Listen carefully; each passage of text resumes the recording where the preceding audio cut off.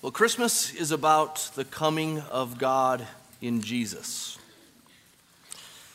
Obviously, it's the celebration of a birth and a life. But who is he? Why bother? Why celebrate his birth? What did he do? What is the significance of Christmas? Well, these kind of questions can be answered a number of different ways with God's Word. We could look at what was said by those around his birth, like the angels or Mary. We could look at what Scripture says from Jesus himself. What did he say about himself?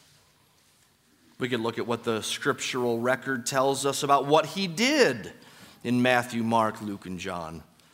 We could look at what the later New Testament writers wrote about in the epistles about who he is and why he came and what he did. One way of exploring the Christ of Christmas is to consider his names. What did the angels say to Mary and Joseph about what he should be called? We could look at that. We could look at what he called himself. What did Jesus say his name was, and how did he refer to himself? What does Scripture call him? For us today in Western culture, names don't mean a whole lot. We name our children something because we like the sound of it, because it reminds us of someone who has that name. Maybe it's in the family a generation or two ago. Many people today don't know what their name means. Many names are so new, they don't mean anything. That's okay. But in ancient cultures, especially in biblical Hebrew culture, the name was a window into the person. It was like a window into their soul, their being. It was wrapped up with who they are in a way that we really can't imagine today in 21st century America. It had almost prophetic qualities to it. The name would be what this person would be like and what they would do. Or looking backwards, it would have historical significance. It would reflect what they were and what they did. And surely this was truer of Jesus Christ than anyone else in history. So we can know him in part through his names. We'll talk about his names throughout the month of December, starting tonight. In Philippians 2, Paul says that Jesus bears a name that is above every name. Look with me in Philippians 2. We've already read the passage, verses 1 through 11. Look more specifically at verses 9 through 11. God has highly exalted him and bestowed on him the name that is above every name, so that at the name of Jesus, every knee should bow in heaven and on earth and under the earth, and every tongue confess that Jesus Christ is Lord, to the glory of God the Father. Now, there's some question about which name Paul had in mind when he said there's a name bestowed upon Jesus that's above every name. Is it Jesus in verse 10? That's the name at which every knee will bow. Is it Lord in verse 11? It could be a title, but it could be a personal name. Jesus means God saves. And that's significant. Matthew 1:21. You shall call his name Jesus, for he will save his people from their sins. Lord is also significant. Not only signifying authority, but deity. And probably more than just deity, it's probably the Greek equivalent to the Hebrew Old Testament personal name of God, Yahweh. Well, there's also Christ in this passage.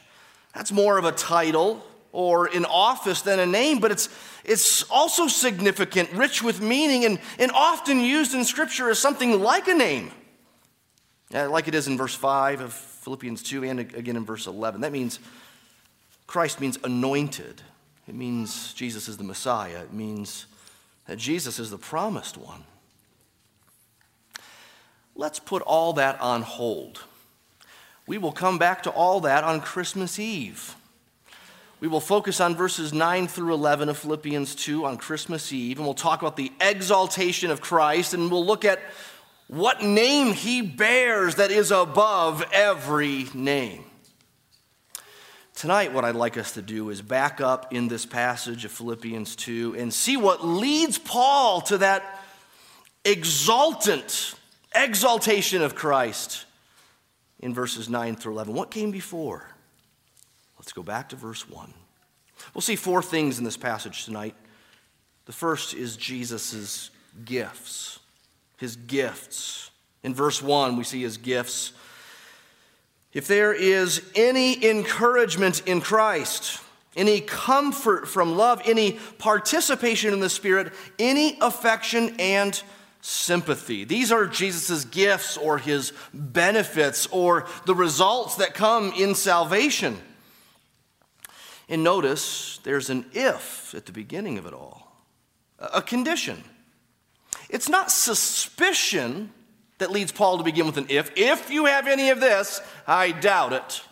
Oh no, he's already boasted about his confidence in the Philippian church's salvation and their fruit. It's not suspicion, but it is a condition. And it forms a basis for what he'll go on to say. In verses 2 and following, Paul will give some commands. There's first a condition in verse 1, if, and then he'll go on to a command. So it's like an if-then kind of thing. If these things are true, then do this and this and this. The ifs are simply fundamental to Christianity. They are the result of being in Christ. You see that? If there's any encouragement in Christ, for those who have union with Christ, for those whose life is tied up in his life, and their dying to self has been tied up in Christ's death and resurrection. They've been buried with him. That's what it means to be in Christ, to be united to him in his death, burial, and resurrection, to have hitched your hope to him and him alone, and for his life to be yours now. That brings encouragement and comfort. Is there any comfort from God's love? Is there any participation in the Spirit? Of course, they all go together. If one's true, then all are true or none are true. Those in Christ have encouragement from him. Those in Christ have a comfort from God's love shown upon the cross. Those who are in Christ also have a participation or sharing in the Spirit. The Spirit now lives within, dwells and leads and guides and illuminates and convicts and simply brings comfort. Is there any affection and sympathy known and felt in the heart because of these realities that come to us in Christ? That is, in his life and in his death and in his resurrection. These are simply the hallmarks of the gospel, we could say, or the rich benefits that are those who know God's saving plan in Jesus. Jesus' gifts. Are they yours? Does that if stand out to you in a more suspicious sort of way? Like, I don't know that I have this. I think I believe in Jesus. I think I know he died on the cross. But that's where it stops. It just feels like it's unrelational, unemotional. Look at what it says here. Those in Christ have his encouragement. They have comfort from God's love. They share in the Spirit, and they know God's affection and sympathy. So that's the if. Jesus' gifts. Secondly, we see Jesus' people. Jesus' people. Verses 2 through 4 move from a personal or individual sort of relationship now to a corporate one. If this is true of you, what does it mean for those around you in the church? He'll talk about unity, humility, and sacrifice related to Jesus' people. Unity in verse 2, he says in verse 2, if that's true, then complete my joy by being of the same mind, having the same love, being in full accord, and one mind. Unity, described 4 ways, at least 2, being related to the mind, or related to truth or realities. What realities? Well, how about the ones that just came before in verse 1? Encouragement in Christ and comfort from God's love and participation in the Spirit and affection and sympathy. Share these things. Know that same love. Be in full accord with one another. This would complete Paul's joy, he says, if they would grow in their unity for each other. Paul's writing to the Philippians partly because they have been supporting him financially while he's been in prison.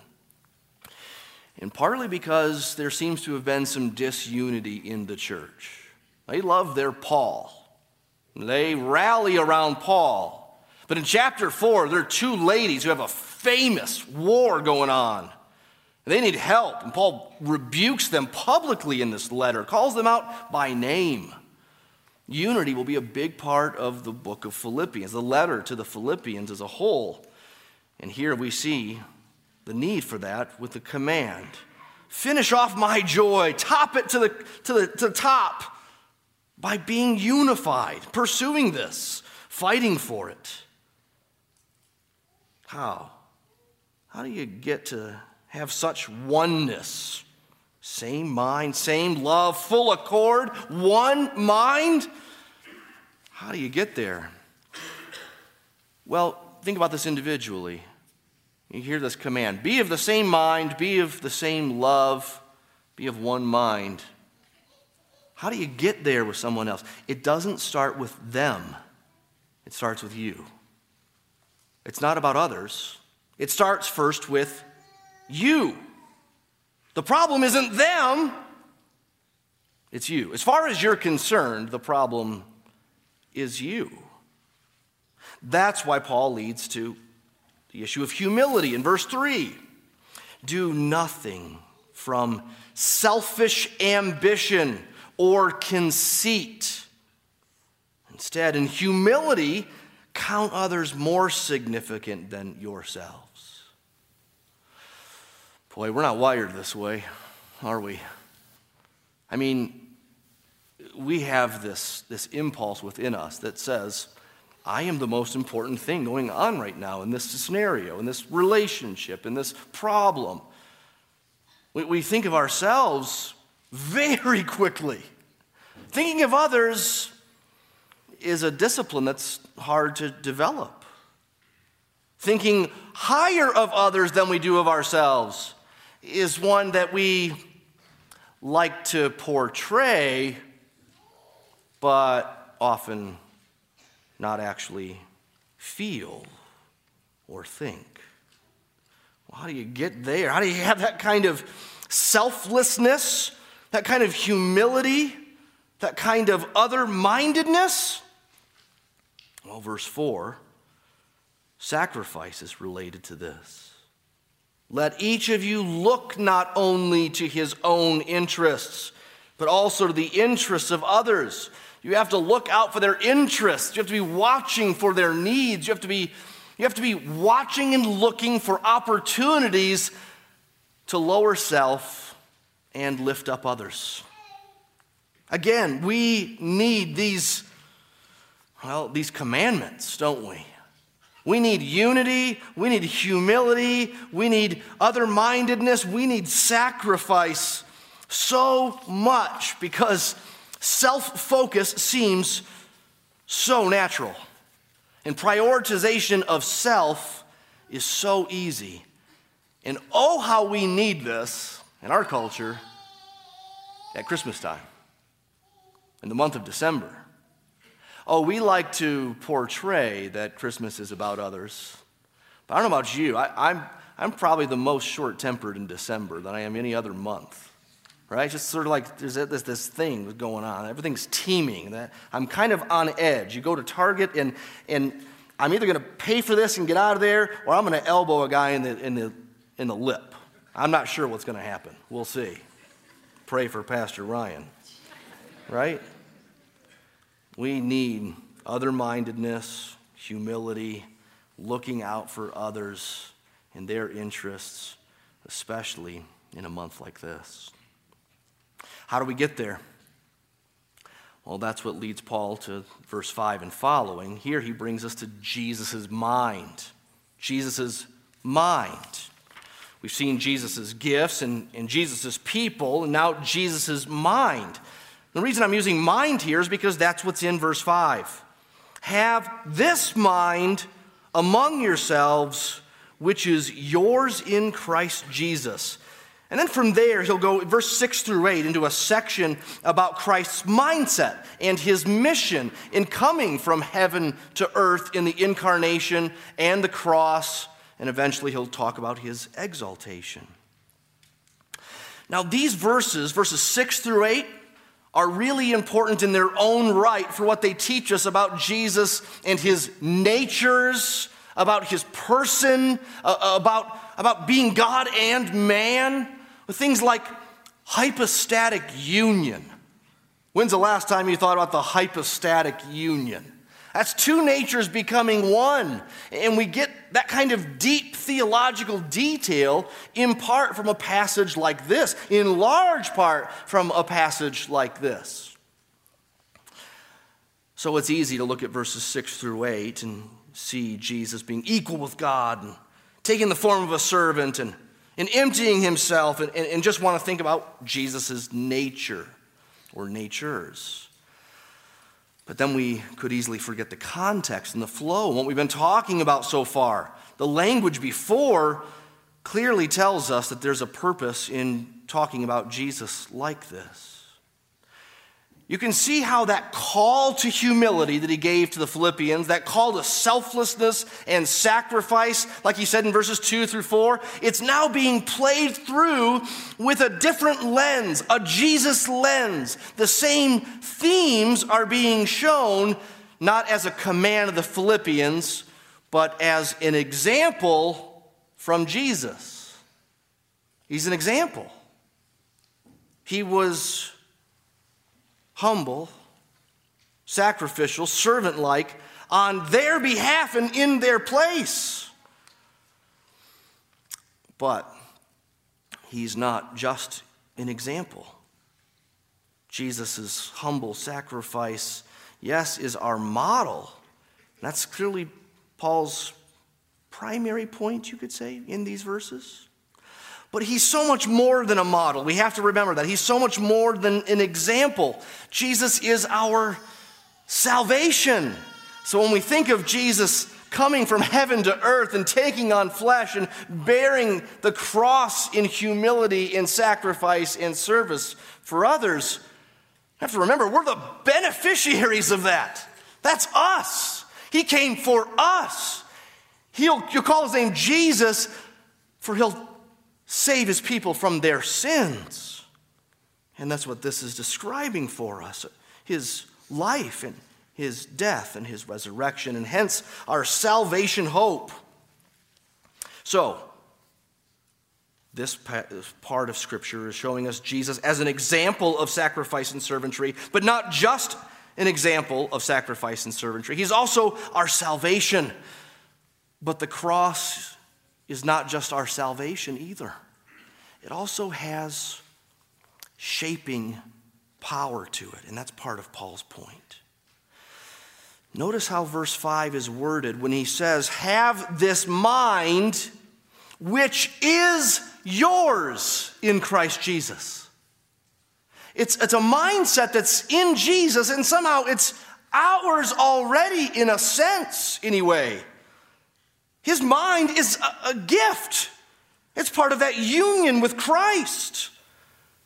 That means that grace is not just forgiveness, it's also formation. It's not just salvation, it's also shaping. The cross isn't just example, and it's also not just salvation. It also has mind-bending implications. I think you see this really clearly in chapter 3. I think these same themes are continuing into chapter 3. Look at verse 8. Here Paul says, I count everything, every bit of righteousness I would have, everything that would be gain on the righteous-o-meter, I count everything as loss because of the surpassing worth of knowing Christ Jesus my Lord. For his sake I've suffered the loss of all things and count them as rubbish, in order that I may gain Christ and be found in him, not having a righteousness of my own that comes from the law, but that which comes through faith in Christ. Jesus is our salvation. The righteousness from God that depends on faith. But here's where the cross is more than salvation. It's personal. That I may know him and the power of his resurrection and may share his sufferings, and that I might become like him in his death, and that by any means possible I may attain the resurrection from the dead. The cross is both saving and it is shaping. It is transforming. So why Paul launches into this theology of Jesus and his birth and life and death and resurrection and exaltation is so that we would fill our minds and hearts with this glorious story in such a way that our minds and hearts are bent around the shape of the cross, and it has implications in the church for how we relate to one another. It's what shapes us into humility. It's what shapes us into considering others more important than ourselves. It's the only thing that can shape us into loving each other when we're not lovely. Let me mention some specifics about these verses. Verse 6 mentions Christ in eternity past, before his birth, before what we call the incarnation. And it says, though he was in the form of God, he did not count equality with God a thing to be grasped. He was in the form of God. And that doesn't mean that he had some godlike qualities or appearance. It means instead he was of the same nature, of the same essence. He was made of the same stuff. He did not count or consider equality with God a thing to be grasped. He didn't need to reach for it. He already had it. It wasn't something to pursue. It wasn't something to long for, wish for, or try to achieve. It was already his. He was fully God from the beginning, just like John 1:1 says, in the beginning was the Word, and the Word was with God, and the Word was God. That's Christ in eternity past. Then verse 7 tells us about Christ in his incarnation. He didn't think equality with God was a thing to be grasped or needed to be reached. Instead, he emptied himself by taking the form of a servant and being born in the likeness of men. When Paul writes that Jesus emptied himself, he doesn't mean that Christ emptied himself of his divinity when he came to earth. It doesn't mean either that he emptied himself of divine attributes. He emptied himself instead of all the divine privileges that were his. He emptied himself, this might be confusing, but it's helpful. He emptied himself not by taking away anything that was divine, but by adding the human to it. He emptied himself. He sacrificed himself. He took on the form of a servant. He was born in the likeness of men. That doesn't mean that Christ was only human-like or only appeared human. Just like he was fully God in verse 6, here it's clear he was also fully human. So here's some theology that may make you scratch your head or your head blow up. Jesus was one divine human person with two natures. And the early church got it right when they said that Jesus, in his two natures, these two natures are united without mixture or confusion or separation or division. The two natures are somehow one. That means that Jesus didn't put on the God mask and then the human mask. He didn't sometimes operate out of the divine half of his brain and then other times operate out of the human side of his brain. No. He operated out of the totality of his divine human person. These are complicated theological matters. And we could go deeper even than this, but at root, these basic truths about Jesus as God and man in one person, these are simply drawn from and necessitated by these verses here in Philippians 2. Jesus took on flesh, became a man, was the God-man, in order to be a servant. In the form of a servant, not just a man, that's humbling enough to go from divine to divine and human. But he came in the form of a servant, a suffering servant. I think he has Isaiah 53 in mind there, where Isaiah predicted the one who would come. He'd be the suffering servant of God. And Jesus came as a servant, all right, and he sacrificed all the way to the cross, a form of death which uniquely fits that violent language in Isaiah 53. Paul's reminding us that Jesus not only died, Jesus not only was humble, but he was the promised one, the Messiah, the fulfillment, the suffering servant of Isaiah. In verse 8, we see Christ in his death more explicitly. Being found in human form, he humbled himself by becoming obedient to the point of death, even death on a cross. Again, his death is our example, but it was a sacrificial death. It was a death for people. That's Paul's whole point here. It's a death which is for others. He put his interest to the side for our interests. It's a servant-like sacrifice. It's our model. It's also our salvation. But it also shapes our hearts and minds into his will and ways. Then we come, and only then do we come to those verses in 9, 10, and 11, where we see Jesus' name. The fourth thing, Jesus' gifts, Jesus' people, Jesus' mind, and we see Jesus' name in verses 9 through 11. Now we begin to see how and why Jesus bears a name that is above every name. And what precisely that name is, we'll come back to that on Christmas Eve.